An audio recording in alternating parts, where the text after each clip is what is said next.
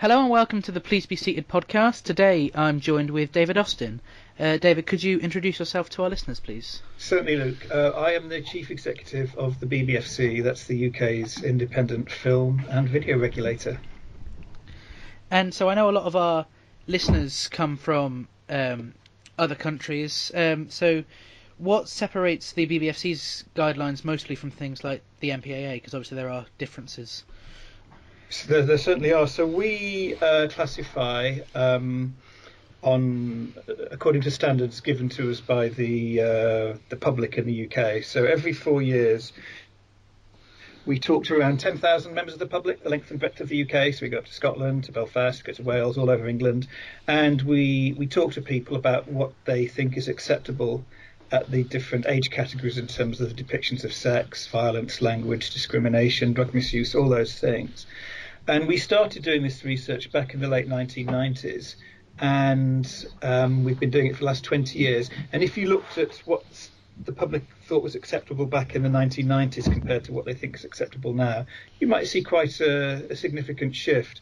Whereas between each set of guidelines, because they're only 4 or 5 years apart, the shifts tend to be much less pronounced. So we track social changes in the UK, social trends, what's acceptable, what's not acceptable, and we set the standards accordingly. So Mark Kermode, the film critic, described our guidelines that are based on this exercise as the BBFC's contract with the British public, and that's how we see it as well.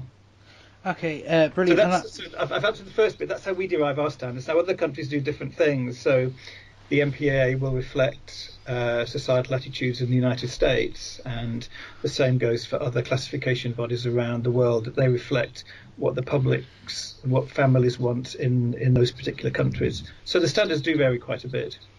So obviously, to be quite relevant, you've recently changed a lot of the logos and designs for the classifications. Was there any main reason behind that, or was it just that they were due to an update? Yeah, well, we last updated the symbols in 2002. The main reason behind this latest change that we brought in just a week or so ago was nothing to do with our standards, our classification standards, but much more to do with there being a strong demand from families and from teenagers in particular. 95% of teenagers want this, which is consistency of ratings across different platforms. So people want to see the same ratings on streaming platforms that they know from the cinema and from DVD. And we've created these symbols that shrink very easily to the size of an iPhone, for example. And you may well have seen, Luke, some of our symbols already on Netflix. Netflix pulled them out back in October. So we're really pleased with the response of industry and the response of the public to our new symbols, which we think look great on online platforms. And you may well have seen them at the cinema as well. We launched the symbols at the cinema in partnership with Disney. Disney released their film Maleficent 2, and we had a competition involving school children from around the UK to design a black card for Maleficent, so that for our new symbol, and it reflected the film and the new symbols that we've rolled out. I think it's great how much work and involvement you have with the BBFC with the general public. It's not just a separate thing. You take people's views, and you, even as I said, with having the children getting involved, I think that's brilliant. When can we expect the new logos to come out on home video and things then? Slightly later, sometime in 2020. So what needs to happen for them to come out on home video is for there to be a change in the law. So the labelling regulations, which date from 2016, need to be updated slightly so that our new pink 15 symbol and our new orange 12 symbol can appear on DVD and Blu-ray packaging, because at the moment the law specifies that the symbols have to be white with red writing. And we think that they should be pink and orange, and so does the government. I think it's great, I think, as well, to have the 12 and the 15 have a different design, because they were quite similar in colouring and design. I agree. I think it's much easier for people to see the difference at a glance between 12 and 15 and with the new symbols than it was under the old ones. So the film that you decided for us to discuss today is The Hunger Games. So did you first experience this when it came in for classification, or did you have a different experience with it? Yeah, I first experienced the film and the book at the same time when the film came in for classification.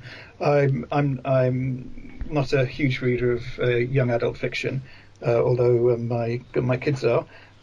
So I was unaware really of the Hunger Games until it came in for classification, and it came in 2012. And as I'm sure your listeners know, it's an adaptation of the 2008 young adult dystopian novel, which is set in a future version of the US where each part of the country has to send tributes to take part in this Hunger Games, in which teenagers essentially fight to the death in the eponymous Hunger Game. So we saw it for advice in January 2012 in an unfinished version. So we offer advice viewings for studios for any customer that's looking for a particular age rating. And they will often send us an unfinished version of a film. Sometimes they send us a script and nothing more than that because they haven't started shooting. But in this case, in the Hunger Games case, it was an unfinished version of the film. And they were very keen to secure a 12A. And the version that we saw, we advised them would need to be cut for 12A because as it stood, it was 15. If the film was finished in the way that we saw it, for some quite gory images of wounds and some quite bloody scenes, such as the famous cornucopia scene in which the children are set on pedestals and the siren sounds and they have to start gathering weapons and killing each other. That scene was quite bloody in the version we saw. Yeah. So we advised them they needed to make cuts for 12A before they sent it in for formal classification. And the 15 version is, of course, available in the extended Blu-ray cut as well, I believe, isn't it? It is. It's not exactly the version that we saw because that was unfinished. So at around the same time that they sent it to us for advice, the distributors put it into the MPAA for classification, and the MPAA advised the distributor that as things stood, the film would get an R rating in the States, so they needed to make some cuts for PG-13, which is what they did. And then they submitted for formal classification the US cut PG-13 version. Now, unfortunately for them, we still did not think this could be squared with our 12 guidelines. You mentioned earlier in the podcast, Luke, the difference in standards between some countries. Yeah. And one of the differences in standards between the MPAA and the BBFC is that the MPAA tends to be more tolerant of violence and threat and horror at PG-13 than we are at 12A.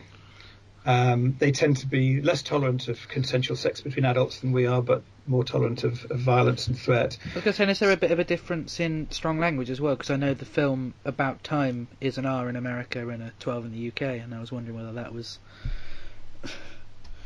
that. Yeah, I think there's some similarities over language, but we take context much more into account, I would say, than the MPAA, where it can be much more of a simple counting game.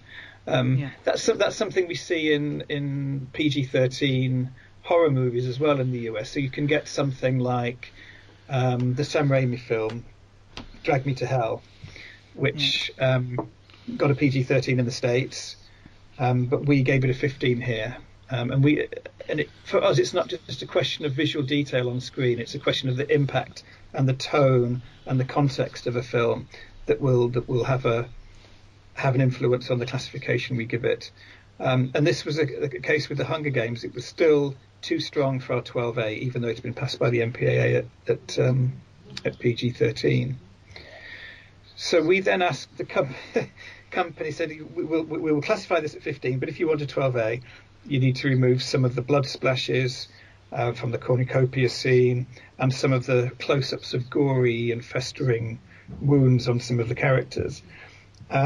And this the company did. So the 12A and the 12 version that you can see in the UK have all the blood removed from the cornucopia scene. In the 15 version, you see that there are blood splashes on some on a case. There's some blood splashes in the air as people get stabbed, but all of the blood has been removed from the 12A version, as have the sort of the close-ups of gory wounds. And in all, about 20 seconds of content was altered. So not just removed. So when we say something is cut, it doesn't mean it's necessarily the film is 20 seconds shorter if we have 20 seconds of cut, because in some cases it would be substituted material. And in the case of the cornucopia scene, what happened is that the blood had been added digitally, so that blood was just removed digitally in the same way that it was added. And so you've said that you can, they can suggest and be keen for a particular age rating. You can tell them the cuts they need to make. Can it happen in the other way? Like if they want it to be higher, could you tell them you need to add like some very strong language here, or add something here to get it up? Yes, our job is to. The most important part of our job is to help families across the UK choose content that's right for them, and give them, really trusted advice to help them make right decisions for them and their children. But we are aware that we also have to serve industry, even though the public and the families in the UK are primary reason we exist. And if a company says we want this film to have a 15 or an 18, it's always helpful for us to know, and we can work with them to achieve the rating that what they want. In most cases, in some cases, it's not possible because it might be a tonal issue rather than an issue of detail in a particular scene that has an impact on the classification. But if a company's keen to get a particular rating, we will work with them to achieve that rating if it's at all possible. And we do occasionally we have occasionally classified a film 15 where the company has said, actually, we would really like an 18. How do we go about getting an 18? I can give you one example. So when I was an examiner at the BBFC a few years ago, I had a stand-up comedy DVD to classify, and what was noticeable in this stand-up comedy DVD is that the comedian in person, who shall remain nameless for now, had clearly used the C word a great deal throughout this 1.5 hour stand-up routine, but every single use had been bleeped out. So the rest of the routine had plenty of sex references and other strong language that essentially put the stand-up routine at 15. And the company said, actually, we want an 18. How do we get an 18? So the simple answer in this case was just unbleep all the uses of the C word that ran. There were very, very many of them that ran throughout the routine, and then you can have an 18, which is what they did. In some cases, a company, sometimes in relation to a horror film, we'll give the horror film a 15, and the company say, well, they'd really like an 18. And what they might do in that case is add a trailer that has already been classified 18, or add some bonus material that is 18 rated to get the overall set of the film and everything else with it up to 18. Because I think I heard somewhere that the intention originally for Shaun of the Dead was that they wanted an 18 and added the C word in, and then it ended up getting passed at a 15 anyway. That may or may not be true. It may be urban legend. I actually classified Shaun of the Dead when it came into the BBFC, and we had seen it for advice.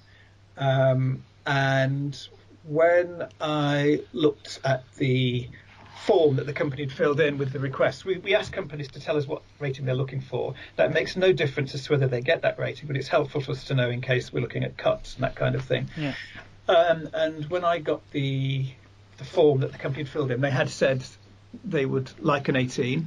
Anyway, I watched the film with one of my colleagues, and we both felt that it was quite in line with the guidelines at 15. Some of the strongest moments, for example, when one of the members of Shaun's gang has his arms and legs pulled off one by one, that's probably the goriest scene and the most violent scene in the film. Yeah. It's kind of played for laughs, and the film as a whole, as you know, is a comedy horror, and we felt that the comedy really detracted from the horror and the violence in a way that made the film acceptable at 15 under our guidelines rather than 18. And I think in the end the company was happy to accept a 15, and I stand by that classification all these years later. It was fine at 15. And when you are classifying, do you have to put into consideration the fact that that younger people are likely to be watching it with their families, or against the age ratings, or do you just have to assume that everyone abides by them? Well, we know that with the rise of streaming platforms, for instance, we work very closely with Netflix, and we put our ratings on Netflix. You'll see our new symbols there. We all know that in the real world, although cinemas are pretty well policed, Netflix doesn't have the same kind of restrictions that stop stop underage viewing. But we have to classify according to what the public tells us they think is suitable for a 12-year-old or a 15-year-old, not taking into account that content may be, that younger children may view that content. I mean, we do provide on streaming platforms the rating to help people make informed decisions. We accept and we completely understand that it's not a bar, but we do know from our work with teenagers that many of them do use our ratings, and they're the ones that most want our ratings online, 95% of them. And they want them for a couple of reasons. First of all, to help them make choices. So we know, for instance, that some teenagers will avoid horror films that have been given an 18 rating because they think it's been given an 18 for a reason. I don't want to be really, really scared by 18 level horror. So we know that they use it for self-policing. And we also know that they use it in relation to their younger brothers and sisters. What we found in our research with children across the UK is they are really protective. They're very sensible. They don't always get the credit that they deserve. They're very sensible and they're very protective of their younger siblings. And they will use the age ratings to help them guide their younger siblings in what they watch. Yeah. I had a question. It's gone. I suppose it's a good point to sort of slide slowly into the content of the Hunger Games at the start. So we open with stuff which I assume is probably not of any age-rating concern, with the information about the games, and then Katniss calming Prim about how she won't be picked. Mm-hmm. And we've got her about to go hunting before getting distracted. And I'm what do the BBFC have to look into, like the treatment of animals and things on film and on set? We do. It's in fact there is a law from 1937 that governs how animals are treated in film. This goes back to concerns in the UK back in the 1930s about how horses in particular were treated in Hollywood westerns at the time, where it was routine for them to be killed in accidents on set and not looked after very well. And this was a real concern to people in the UK. Now, there's nothing that the UK Parliament could have done to have a to direct how films are shot in other countries.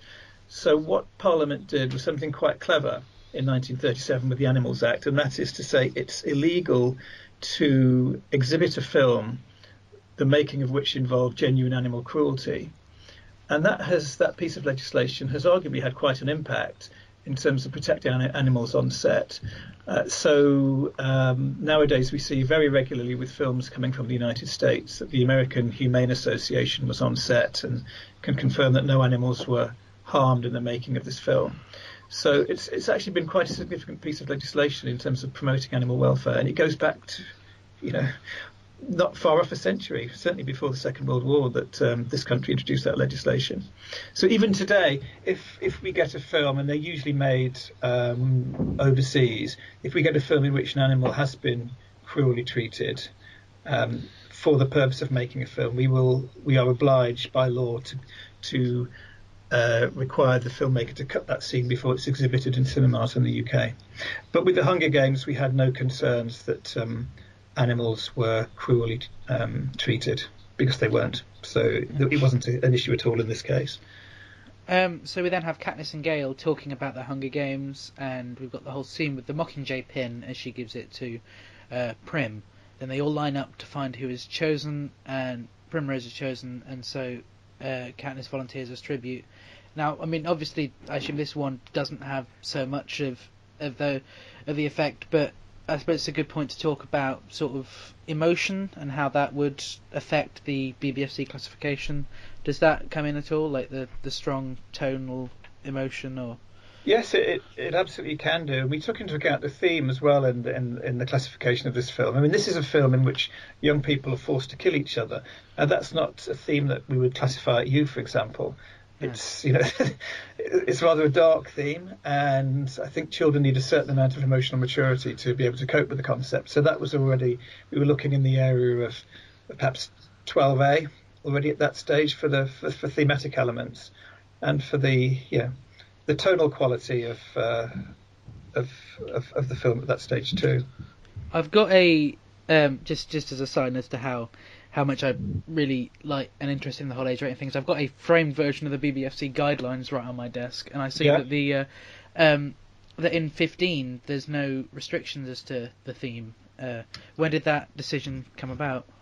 To be honest, at 12A there are very few themes that aren't appropriate at 12A, and by the time I think children and young people reach the age of 15, we can see from our research with them what that they tell us they expect and what their parents tell us they expect, that there's no theme really that is, provided the treatment is appropriate for 15-year-olds, that can't be dealt with. So we've had quite challenging themes like suicide and self-harm and paedophilia at 15, provided the treatment is not extreme, promotional, overly graphic, in which case that would be put up to 18, and in some cases might not be acceptable at all. Were the BBFC at all involved in the decision with 13 Reasons Why as to cutting the scene recently from Series 1? Or was that not something you were involved with? The cutting the scene wasn't something we were involved in at all. I mean, Netflix let us know that they were going to do it. We classified season 1 at 18. Most of the episodes were okay at 15, but that was one of the 18 level episodes there with the graphic suicide. And there were a number of outcries in countries like New Zealand about the particular scene. And I think based on reaction that Netflix got around the world and conversations they subsequently had with experts, they decided on their own to remove that scene. So with the cut, does the episode still stand as an 18, or has it been lowered? Yeah, I imagine it would be lower. I'm not sure if we've seen it again. I mean, the overall classification of the series remains unaffected at 18. So when you click onto 13 Reasons Why on Netflix, you'll see 18 for each episode, because that is the overall classification of the series. Because I've noticed that quite a bit, because I'm like bouncing through a lot of Louis Theroux documentaries at the moment, and even, watching the ones that are, 12 rated, it always comes up that they're rated 18, which I suppose is good as for the whole series, but it would sort of, in my mind at least, be preferable for Netflix to give the individual episode. Yeah, I mean, there's a couple of reasons why they give a classification to the entire series. Part of that is for advising parents. So what they were worried about is, let's say the opening couple of episodes of a series were 12 or even PG, but the series gets tonally darker as it goes along and the classification goes up. So you could start with the first episode, say a PG, and the 8th episode of the series as an 18, theoretically. Yeah. So what they didn't want to do is to encourage children to start watching the early episodes, and then parents being concerned that they were potentially watching content that was appropriate for 15 or 18-year-olds later in the series. So they did it as a kind of child protection, parental reassurance measure. And if you think about it, it actually reflects DVD packaging. So if there's a box set of I don't know, let's say 5 films or a 24-episode TV series, it's the highest classification that you'll see appear, but not every episode or not every film will necessarily achieve that high classification. And is it a specific rule with a box set that all the discs have the age rating for the content of that disc, or do they sometimes have the age rating for the content of the whole series on them? You have to repeat that question. I'm not sure I understood it. Probably phrased it in the worst way. But like, say I have like, I can't remember how it is, but say I've got like a box set of Blackadder, for example. Yeah. And the whole series is rated 15, mm-hmm. but maybe one of the series is rated 12. Does that disc have to say 12 on it, or could they decide to give every disc the classification of the whole set? Each disc within a box set has to have the classification of the highest classified episode. Okay. So the overall, outer packaging has the classification of the highest episode or episodes, and each disc has to have the highest classification. So it's possible, I suppose, you could get disc 1 that has 12s and 15s and would be rated 15, and disc 2 has only 12s, in which case that disc would be rated 12, but the outer packaging would still carry 15. So I suppose if the series was sent to you as a whole rather than as individual episodes, would it just get an overall rating for all the discs rather than individual? I know that's a really silly question, but No, it's not. It's not silly. It's quite. I mean, it's stuff we deal with. You should come and work here. You sound so you'd be ideally suited, Luke. It's an issue that we deal with. So, remind me of the question again. I was just saying your question wasn't silly. Yeah. If the series was handed to you as a whole, then I assume each disc. Yeah.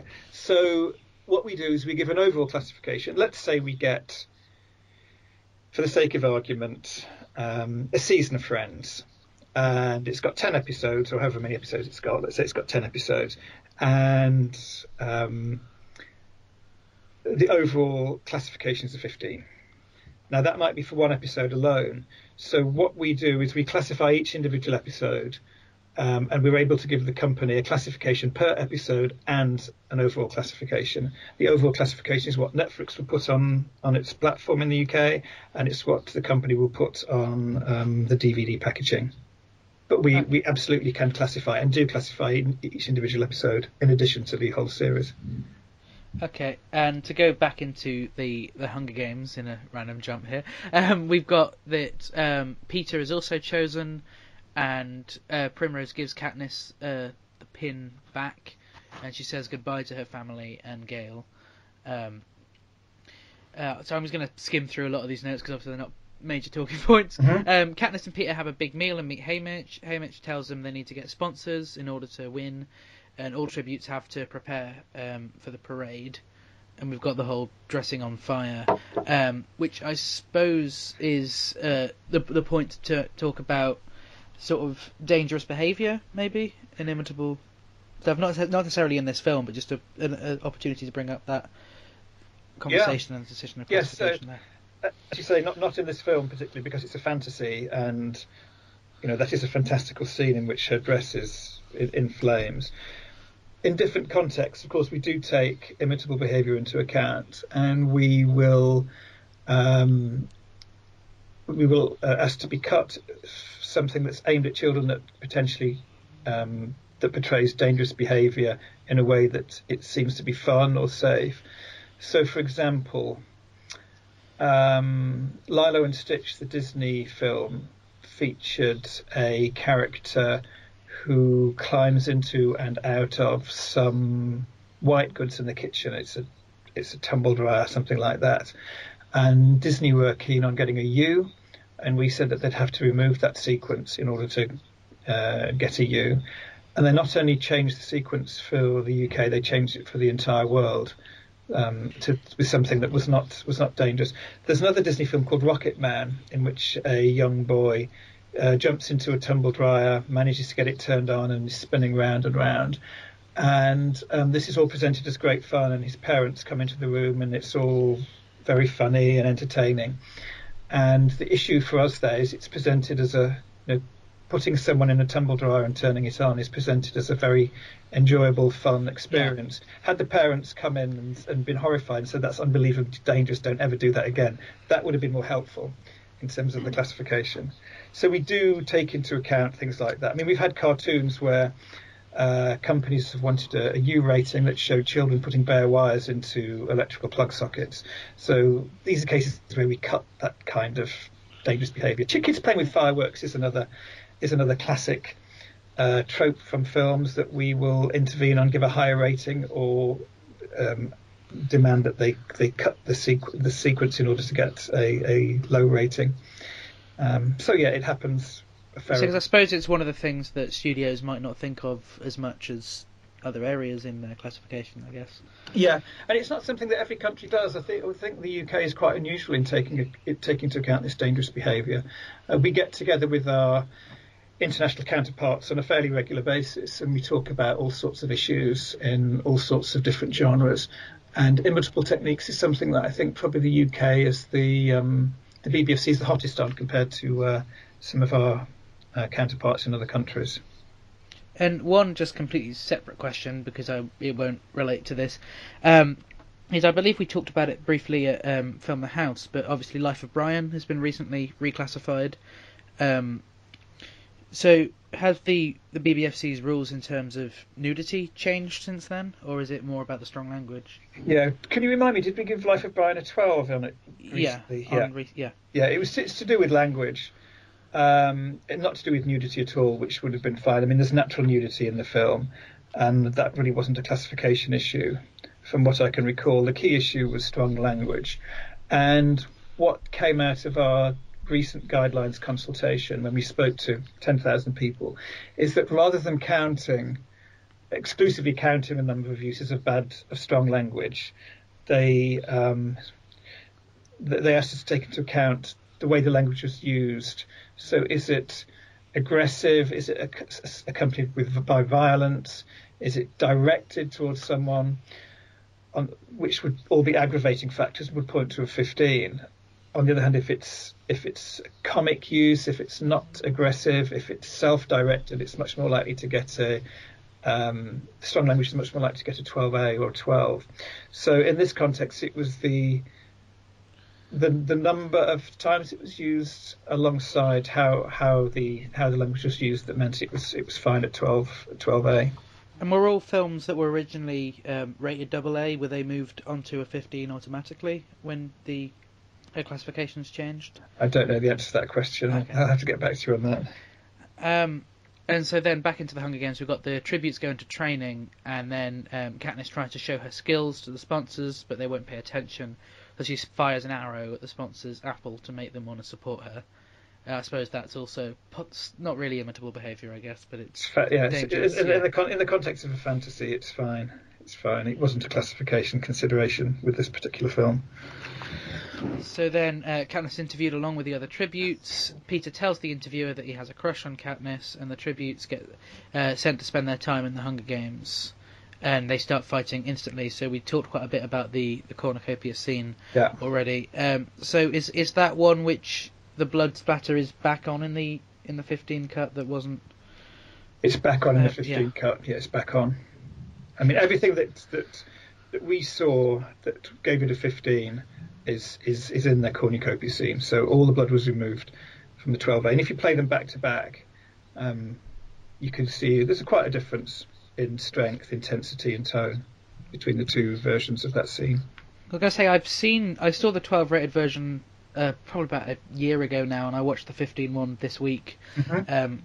And I don't think I noticed a massive difference this time, but only because of obviously how long it had been. But I mean, it is quite a violent scene, however brief. So it would have been quite annoying, I suppose, for one scene to change the classification for a film. Yeah, it wasn't. I mean, it's not unusual for one scene to change the classification of a film, but in this case, it wasn't only that scene. It was subsequent sight of injuries and wounds that were quite gory that also put the film up to 15 in the earlier versions we saw. So when they make cuts and ask for it to be reclassified, does that do the studio have to pay again to have the BBFC put on that, or is that? No, it's all part of the service.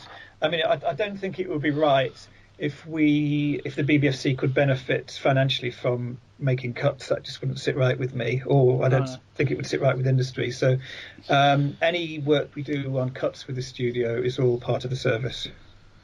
And so then a tribute dies and Katniss starts to survive in the woods. Mm-hmm. And off camera, several tributes have fallen, and we have 13 having died in the first 8 hours. I mean, I suppose a lot of that was from the cornucopia. Yeah. So Katniss doesn't fight and merely sits and waits. And then where she is ends up getting set on fire, so she has to move. And many people are surprised that she doesn't die. I assume this was the fire the same in both cuts? Yeah, so the fire is, a character being set on fire is potentially problematic at 12A, and it would have contributed to the original 15. I mean, you mentioned also that Katniss doesn't kill anyone. She hides, really. That was important in the classification. If you'd have had the heroine who was, leading the charge to murder all these other children, that would have certainly had an impact on the classification. I'm not sure we could have had such an audience identification figure carrying out, brutal acts of violence rather than looking to survive and not kill anyone at 12A. And I suppose the fact that that there's several conversations even straight from the start about why they all disagree with the idea of the Hunger Games, I suppose definitely helps with the film. It all helps, yeah. It's an anti-violence film. Had it been a pro-violence film, I don't think 12A would have been achievable. And I suppose it's also, in a very loose sense, near to in a similar light to like the Truman Show, I guess, a sort of near satire against against reality TV and things like that. Yeah. Which I'm thinking was probably, I mean, there's still reality TV still very popular, but I guess it was possibly slightly more relevant when the book came out in 2008 than now. Yeah, quite possibly. So then Katniss is injured and she tends to her wound in a tree. Was the site of injury an issue with the classification? It was very much toned down for the 12A version. A lot of the gore was removed. And so she chops down a branch with a beehive in it and harms those below the tree. And I suppose that's quite a disturbing moment there. Yes. Yeah, and my recollection is that scene was slightly edited as well. And we have where Katniss meets Rue, and she teaches her to whistle to the birds, which can mock and forward their whistle. And I've then got the Katniss set fire to a trap, and then shortly after, Rue is caught in a different trap and ends up getting shot, and Katniss sings to her as she dies. So I suppose this is the first point in the film where a character we've become close to and related with has died. Is that something that you have to consider, like the audience's connection with the characters? Absolutely. That's quite an emotionally intense scene, and we have to be mindful of the age of children. What age can they cope with loss, that kind of trauma? I mean, in a sense, it's not a million miles away thematically from another film that we talked about, Luke, which is My Life as a Courgette, in which children are in quite challenging situations and have undergone some quite traumatic experiences. And in that case, we were able to classify the film PG. But it's very different tonally from the Hunger Games.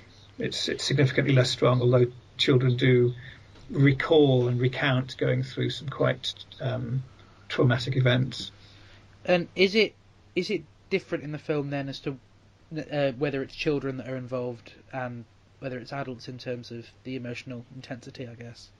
A lot of it depends on how closely the audience will identify with the character, children in particular identifying with the character.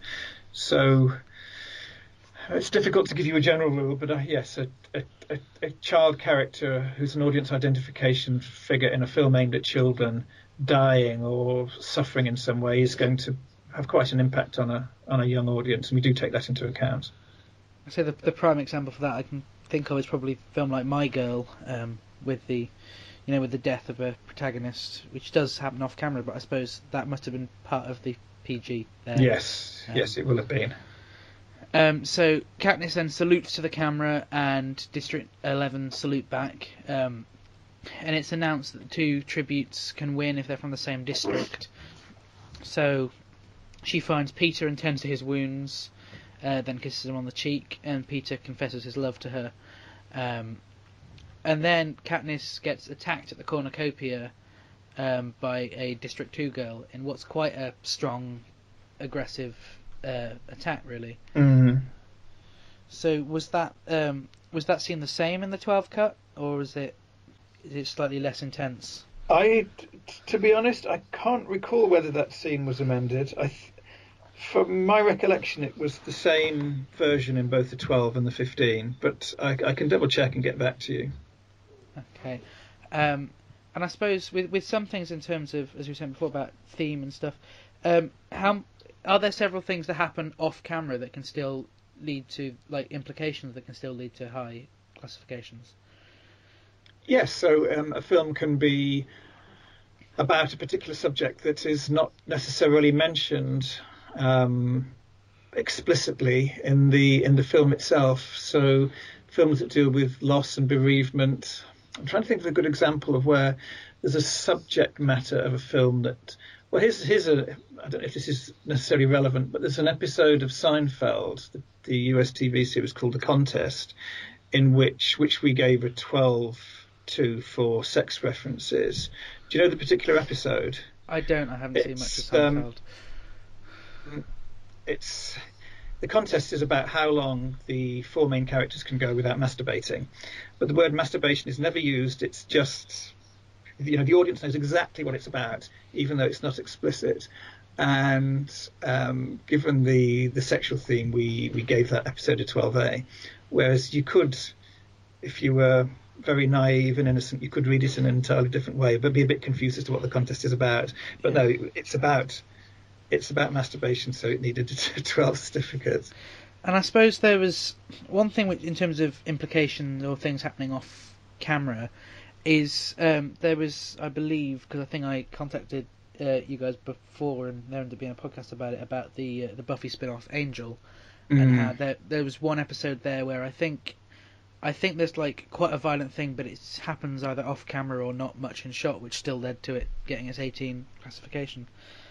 I'm not sure. Yeah, I don't know that episode, I'm afraid. Yeah, I'm gonna say I realise that you're not going to have the big knowledge of everything, because I can't remember specifically, but I remember it was definitely helpful to hear out why and how and why it got its classification. And does with a TV series, like, does the classification of the whole series and all the other episodes then lead you to possibly being like more lenient on a particular age rating, or if you're stuck between two, go with the one that obtains the tone of the series? Well, if episodes in a TV series have different classifications, we're legally obliged to mark that series with the highest classification. Is that the question you're asking? Or sort of slightly. I was thinking, like, say for example, I mean with Angel obviously you didn't, but say you got all of them where 15 is the highest, and obviously with Buffy that was always rated 15. If you found something that was on the 15-18 like border really, would you be more likely to put it on a 15 to coincide with the rest of the series? Not necessarily. We would take a view on the merits of that particular case, that particular episode. We'd look really carefully and consider very carefully what the rating should be, but we wouldn't necessarily take into account the rating of other episodes. I mean, we do take into account that something may be a known quantity.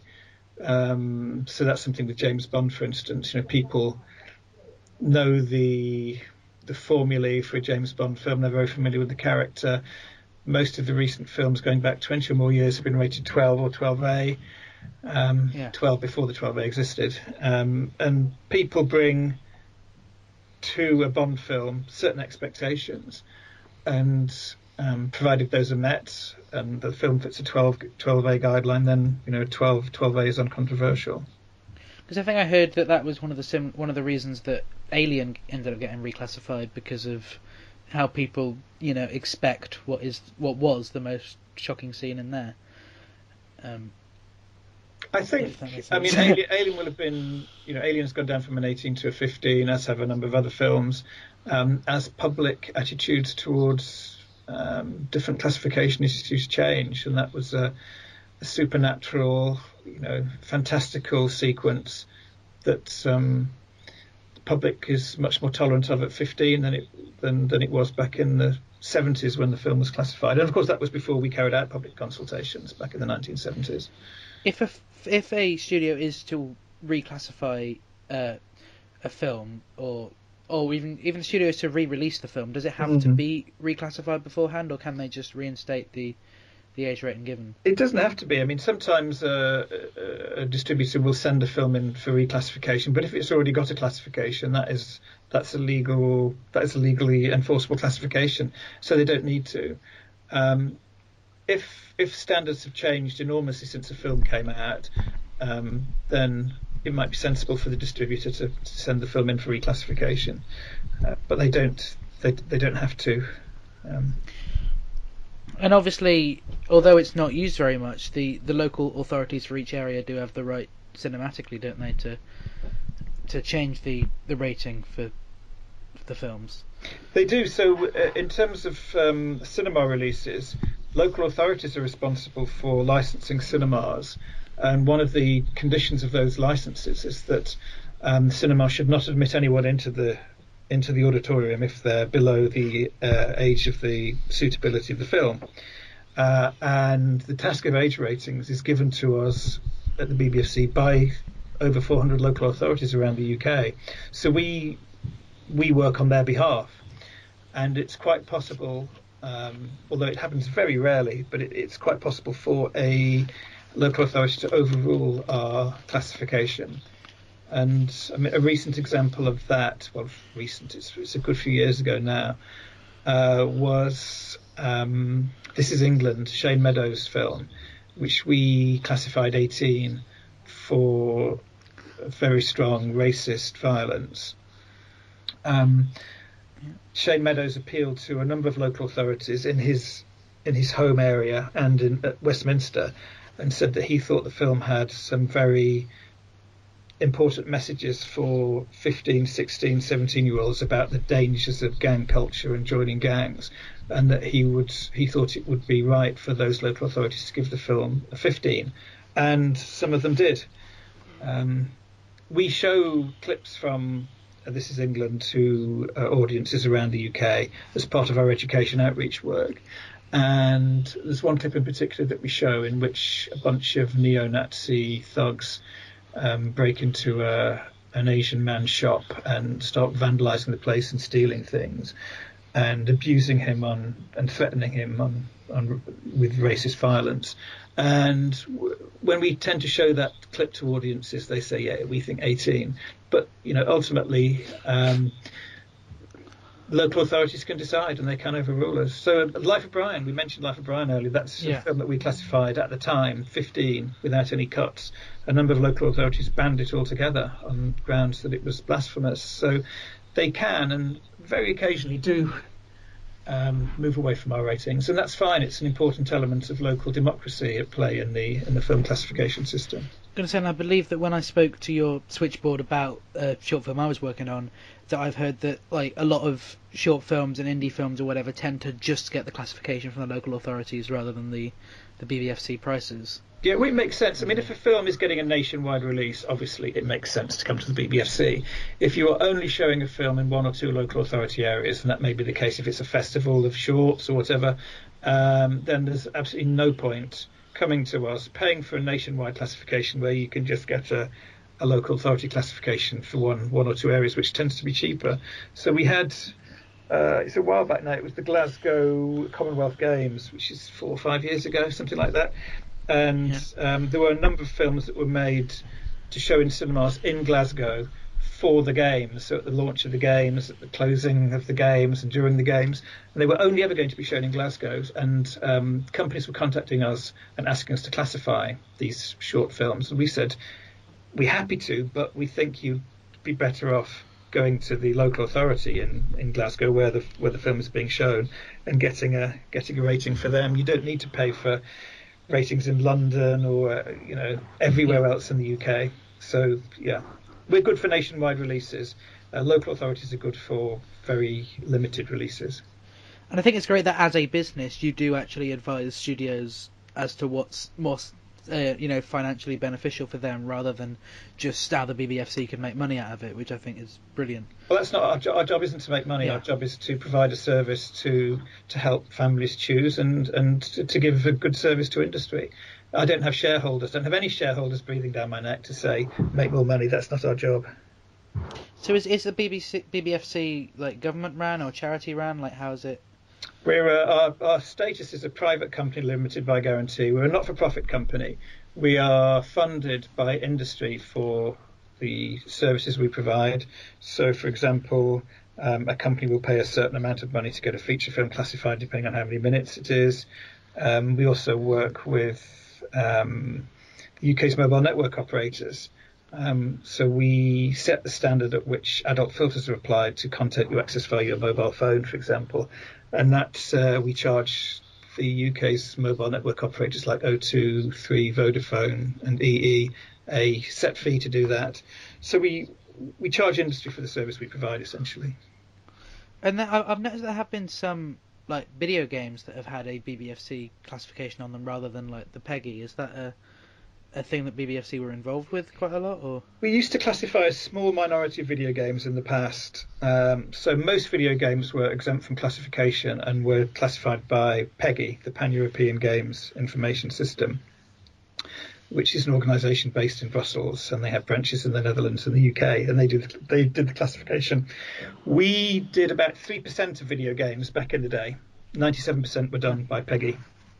And then the government, more than 10 years ago now, thought this is daft to have two different age ratings on the box.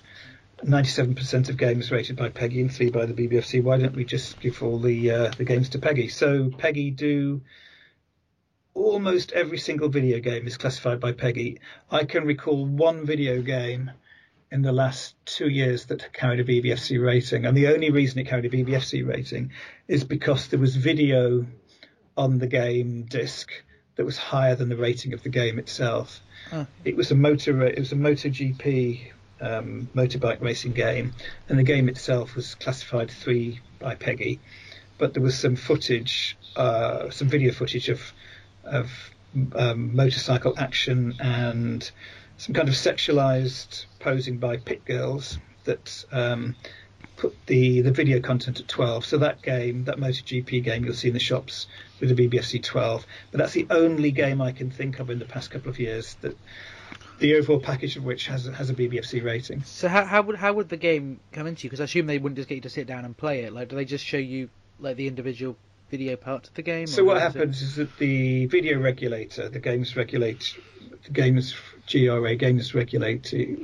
authority, the Video Standards Council, they send us any video footage in the game and ask us to classify that. And if that video footage is higher than the classification of the game itself, then the game will carry a BBFC rating.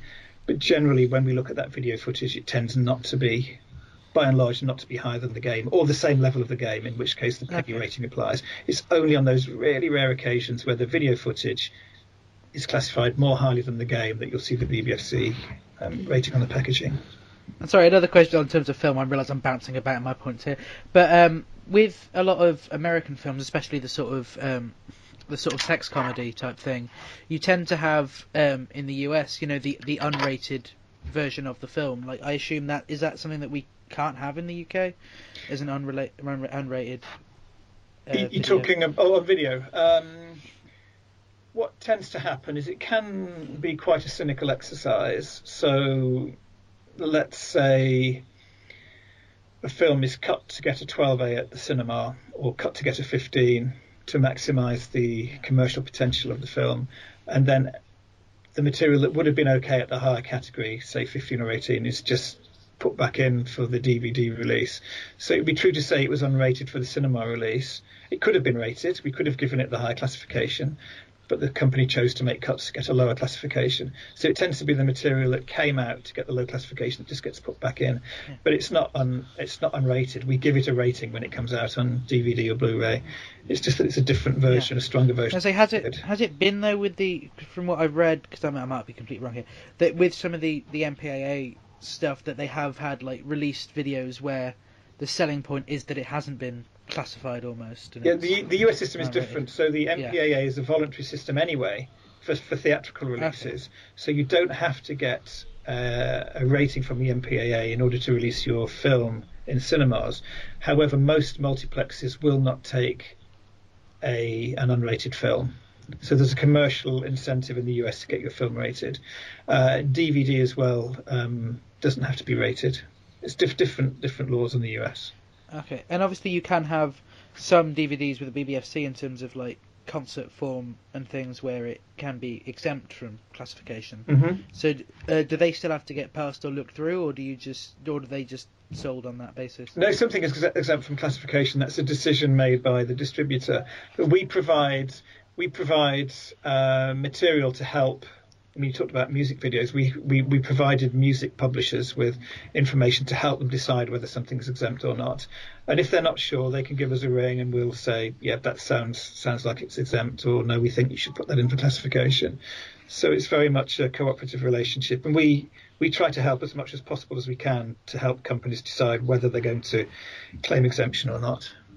But So- ultimately, it's their choice. As they, with exemption, are they likely to have anything exempt that would receive a high BBFC classification, or do they have to be sort of the lower, more family-friendly content? Legally, it has to be the lower content. So what the law says at the moment, effectively, is if something would get a 12 or above from the BBFC, it's not exempt from classification. Okay. So back into the Hunger Games, as I nearly forgot we were doing this. Right, the animals are sent in to speed up the finale, and Katniss and Peter get chased by these animals. Obviously, there's a lot of tension and threat in this scene. Then, after a fight with Katniss and Peter, the only other survivor dies, leaving Katniss and Peter as the winners. The previous decision ends up being revoked, and now only Katniss or Peter can win. And they decide to take the poisonous berries together. I mean, this scene specifically reminded me an awful lot of the conclusion to Blue Lagoon,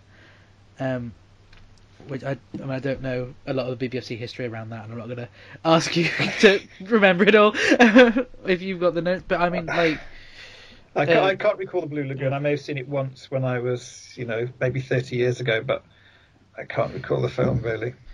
I remember Brooke Shields was in it. Yeah. So I suppose in terms of the tension and threat throughout here, I suppose, would you say if the entire film was at a lower classification, that this could have defined it, the idea of them deciding to die together? Yeah, that's not the sort of theme that could go at the very most junior category. I mean, you mentioned the animal attack as well, which is quite intense, and we thought about that sequence very carefully before coming to the conclusion that it was fine at 12A. Again, fantasy context. Yeah, I suppose the fact that that you see them almost creating the animals at the computer as well. It sort of gives the tone there. Yeah. So then they decide to take the poisonous berries together. The decision isn't liked, and Katniss and Peter end up getting crowned as the winners. Before they're then interviewed again and come home after sharing their story. So that's the overall conclusion to the film. We normally have a segment on this show called Film Retitling, where I deliberately don't give the guests any notice, and it's basically if you had to retitle the film, what would you call it? I wonder if you've got any ideas in this light. I have no ideas at all. Let me think. Battle Royale Junior? I don't know. No, I don't. Yeah, you've given me no notice, and I've not. I can't think of an immediate answer. That's fine. Hunger Games seems like a good title to me. Yeah. And so, where can the listeners find you on social media? We're on Facebook. We're on Instagram. We're on Twitter. I think that's all the three major ones, isn't it? So you can find us on all of those platforms. So please do look us up on those platforms and do download the podcast. And so, for our listeners, they can find this podcast on Facebook at Please Be Seated. They can find us on Twitter, if you excuse the pun, at Please Be Tweeted. They can find me on Twitter at llama_bottle0. And all of my podcasts, short films, and appearances are all available at lukeallen.co.uk. All right, brilliant. Thank you so much for listening to this episode, everyone, and goodbye. Goodbye.